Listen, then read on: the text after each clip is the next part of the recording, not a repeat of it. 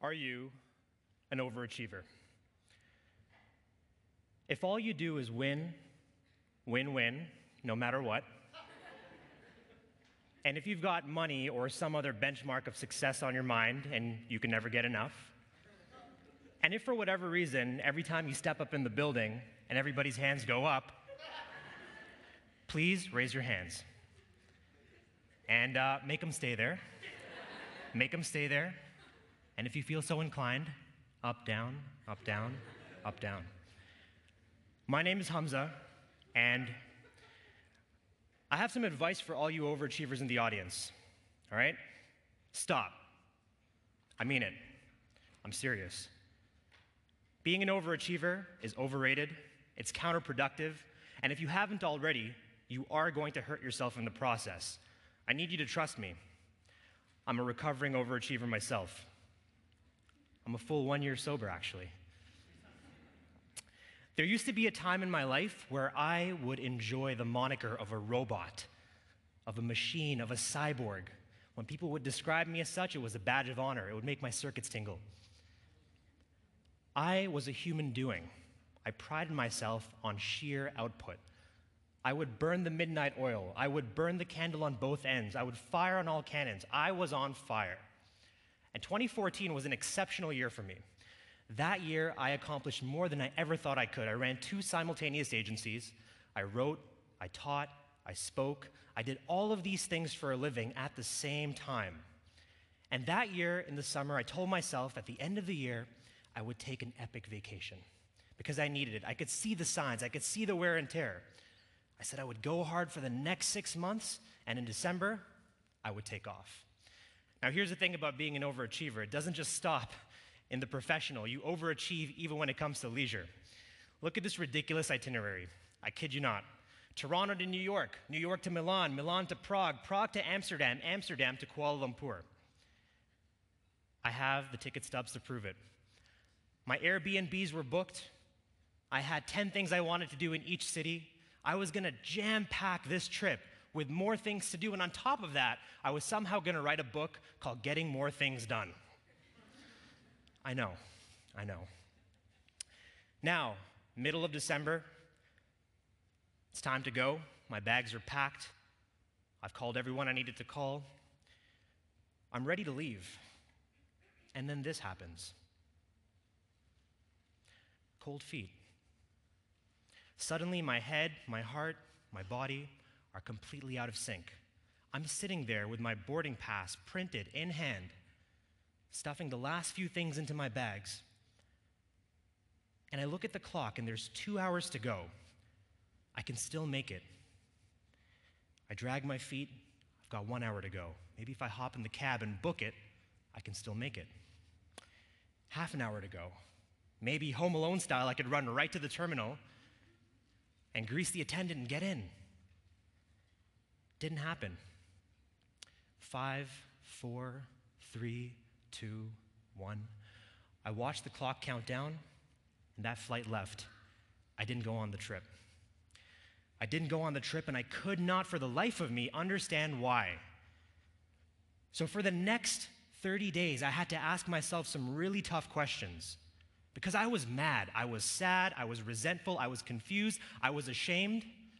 I felt this cocktail of emotions that I had never felt before. What happened? What the hell happened?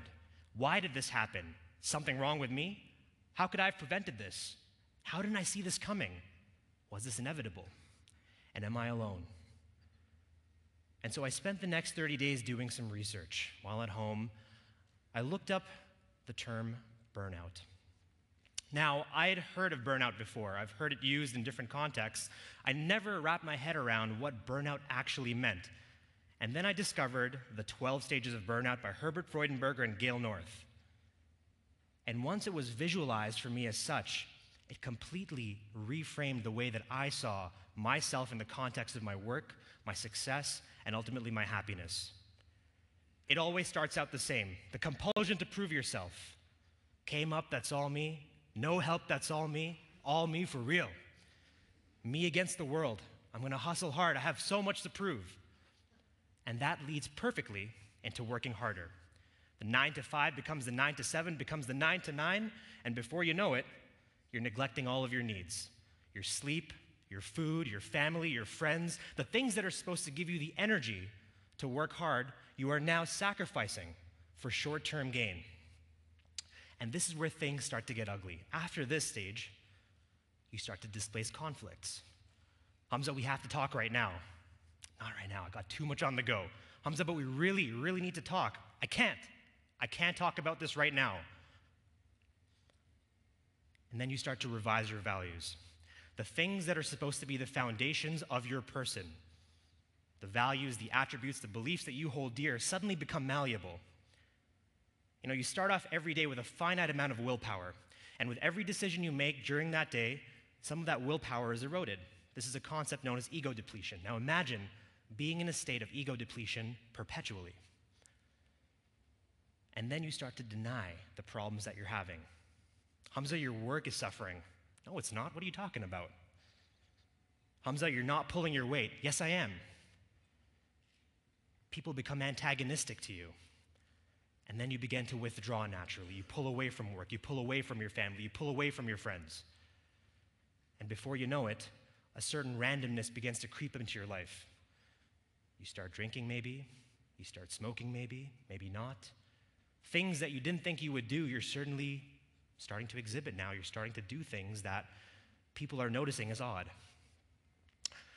And then you begin to diminish and devalue the role of people in your lives. Your coworkers, your family, your friends are less than humans now. They're just these nagging voices in your life that you want to get away from. Nobody's good enough. And then comes the inner emptiness. Everybody's got goals, their own definitions of success. For the most part, you're able to visualize them, but when you're in this stage, stage 10, those goals become obscure. You don't know where you're going, you don't know where you are. You begin to question everything. And then comes the depression. This is different than sadness. This is a deep, dark, pinging, throbbing pain, a hollowness, an emptiness, a perpetual haze over your life. And before you know it, you're burnt out. Physically, mentally, and emotionally, you're gone. It hurts. It's embarrassing, especially if you're an overachiever like me. Now, here's the thing. In seeing the visualization of the 12 stages of burnout, I realized that this wasn't my first rodeo. I'd been here before in different degrees. I had flirted with burnout at almost every professional milestone in my career. First, as a student, right here. Like a lot of the students in this room, I wasn't satisfied with simply one student organization. I threw myself a 10. Didn't just take 4 courses, I maxed out. I took 7, I took 8. I threw myself at my academics, at my extracurriculars. I tried to cram in as many lifetimes as possible into a singular lifespan. And I'm never going to be able to live down the manifestation of this burnout. It was 2 weeks before a major conference, and I was a publications manager. I was responsible for turning in print materials. And 2 weeks before, I just wasn't in the right headspace. Didn't have the work done. I was too embarrassed to tell people about it. And so what did I do? I pulled out. I let my team down, and have never been able to reconcile with those negative feelings. And it happened again as an intern. I was working at a record label, and I was so eager to please my boss. I would work 15-hour workdays, and then after that, I would go help my boss at shows. And there was one particular stretch of 72 hours where I might have slept maybe 3-4 hours. I woke up at the end of this bender to the rapping of the door in the office bathroom. I was passed out in the office bathroom for 8 hours. Deeply embarrassing, deeply shameful. Just not me, not the brand, not who I am. And it continued to happen. It happened to me as an employee, it happened to me as a founder. I was predisposed to burning out. Something had to change. So I needed to look at the root cause of my burnout, and I discovered that I had a very unhealthy relationship with stress. Now, we're going to define stress as the result produced when a structure, system, or organism is acted upon by forces that disrupt equilibrium or produce strain. I had an unhealthy relationship with stress. But I wasn't alone. We are arguably in the golden age of stress. This is possibly the most stressful we have ever been as a species. In fact, 69% of employees reported that work was a significant source of stress for them. We all feel this relentless pressure to perform, and there's multiple stressors that contribute to this feeling: the fear of job redundancy, layoffs, increased demands for overtime. But it's not just affecting us personally, it's affecting the entire economy. We're losing $300 billion a year in lost productivity caused by absenteeism, turnover, and healthcare expenditures. That also include death. I kid you not. The Japanese call it karoshi, the Chinese call it guolaosi. These words literally mean death by work. Death by work. Take that in. 1,600 people in China every day die from work. I'm not talking about laboring in the fields. I'm not talking about working in a factory. I'm talking about sitting behind a desk, staring at a screen for upwards of 10, 12, 15 hours a day, dying because of hemorrhage, internal failures, seizures. It's brutal. And the kicker, the most stressed of this multi-generational workforce, me, millennials. A lot of you in the audience today. Now, I had to dive even deeper. Why was I so predisposed to stress? Why was I so predisposed to burnout? 50% of it was external, factors outside of my control. First-generation student from a lower middle-class family and a racialized minority. My father wanted me to fit conveniently inside the career trinity: doctor, lawyer, engineer. You can imagine his dismay when I said I want to be a marketer. My back was against the wall and I had more to prove from the jump. But then the other 50% was me indulging in these feelings. I began to like being an overachiever. The dopamine release was intense. With every number I put on the board, every achievement, I built a certain momentum, and I began to relate to quotes like this from Mr. Kobe Bryant: "To think of me as a person that overachieved, that would mean a lot to me. That means I put a lot of work in, except in the last 2 years of my career, and squeezed every ounce of juice out of this orange that I could." And then I began to see it. I saw it clearly. In December of 2014, while I was recovering from burnout, I saw that every single day, for the last however many years I'd been working and studying, I was gambling. I was gambling with my health and my well-being. I wanted success, however I defined it, and success requires effort. Effort induces stress, and unregulated stress can lead to burnout. Now, some of the variables over here were never going to change. I still had a lot to accomplish. But maybe, just maybe, I could change my response to stress. And so I applied a simple risk assessment framework to this problem. Could I reduce the impact of stress, and could I reduce the probability of stress? And I looked at the 12 stages of burnout again. Where did things start to get ugly for me? Stage 4. In fact, I was at my most productive when I was in the first 2 stages, and I could sustainably operate within them. Every now and then I had to dip into stage 3, but as soon as I touched stage 4, that's when I went all the way down the dark hole of burnout. Dare to know this: you can avoid burnout. You can make the transition from overachiever to high performer and have all of the benefits of being an overachiever without all of the downside. It's going to require you to make the transition and develop a state of productive anxiety. Now, special cloth alert. I'm going to give you some major keys. I'm going to give you some major keys. I'm not going to leave you hanging, I promise. The first thing you need to do is to unlearn stress in its entirety and regain control of the situation.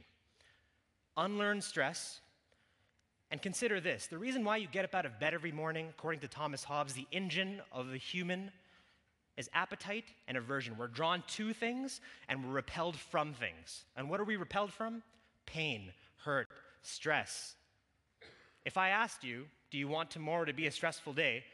Everyone in here is going to say, hell no. But according to Dr. Kelly McGonigal, author of The Upside of Stress, there's two types of stress. There's good stress and there's bad stress. In fact, simply reframing a stressful situation as one in which you're experiencing good stress is enough to change your mood and your opinion and your attitude in that moment. Instead of looking at stress as what we defined it as above, maybe it's time to look at stress as this: a measurement of how engaged you are with the things that bring love and growth into your life. Another one. Major key number 2, become a high performer and reduce the probability of stressful situations in your life. Now, some stress is inevitable. Maybe you can call it good stress, maybe some of it is bad, but overall you can reduce the probability of it happening. If you're not familiar with the Icarus myth, let me give you the SparkNotes version. Daedalus and his son Icarus are trapped on the island of Crete. Now, in order to escape, they're surrounded by water. Daedalus builds 2 contraptions, 2 sets of wings, made of wood, wax, and feathers. They fly out, and Daedalus tells Icarus, don't fly too low, because if you get close enough to the ocean, the foam and the mist is going to make your wings soggy, and you'll sink to your death. At the same time, don't fly too high, because what's going to happen? The wings are going to burn. They're going to melt, they're going to fall off, and you'll die. So they begin to fly. They find a nice altitude, and what does Icarus do? He gets confident, he gets cocky. He flies too high, the wings melt, they burn, and he plummets to his death. Daedalus, on the other hand, makes it all the way.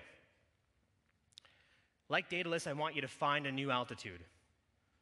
Find that perfect space. Find that sweet spot of productive anxiety. For me, it was the first 3 stages. For you, it could be different. Whatever it is that's going to keep you in perpetual productivity with a little bit of anxiety. Another one. Major key number 3, reduce the impact of stress. A year and a half ago, a couple of friends and I got together and we wrote a blog. We produced a blog called Year One. And what we did is we reverse engineered the careers of 175 people who we deemed to be extremely successful. Athletes, politicians, artists, activists, you name it. And we distilled their careers down to a very early point in their lives, to hone in on one particular attribute, something that has guaranteed them lasting success. And overwhelmingly, we found that one value gave the most guarantee of lasting success: resilience. Resilience is your ability to adapt to stress. Now, how do you develop resilience? The Greeks had a solution for this as well: hormesis. Hormesis describes the process by which you consume a small amount of poison, which is otherwise lethal for you and could kill you in a full dose, in small administered doses. And doing so actually builds up your tolerance to that very toxin. How do you manifest this now as a human being? Instead of running and dashing and flying and bounding towards your comfort zone and outside of it, take baby steps. Do something every day that scares you. Step outside of your comfort zone gradually. Because burnout occurs when you're continuously far beyond your comfort zone. That's a high-risk activity. When you are an overachiever, you are always engaging in high-risk activity, and there's diminishing returns. What you really want to do is remain slightly uncomfortable all the time, and thereby recentering your risk factor. Initially, you'll have moderate risk because you've diminished and reduced the probability and the impact of stress, and over time, as you build up more resilience, as you continue to relearn stress, as you continue to make that transition from overachiever to high performer, you will gradually move back to a place where eventually, hopefully, stress in your life is rare and trivial. Now, this is the trip I'm taking. One leg short. I told myself, let's take it easy. Let's not go as hard as we did last time. Not a lot planned, to be honest. I'm still going to be doing some of the things that I wanted to do in the previous trip. But for the most part, I'm going to relax. I'm going to recharge. I'm going to restore. Because I've made the transition from human doing back to human being. And that came from my rethinking, at a very comprehensive level, burnout. Burn out. Just look at that word. Take that in. Burn out. It's not the fire that's the problem. It's the absence of the fire that's the issue. The fire, the symbol, the metaphor for passion, for desire, for action, for activity, for movement, for fuel. Once that's extinguished, that's the real problem. So if you're going to take anything away from this, it's simply burn bright, not out. Thank you.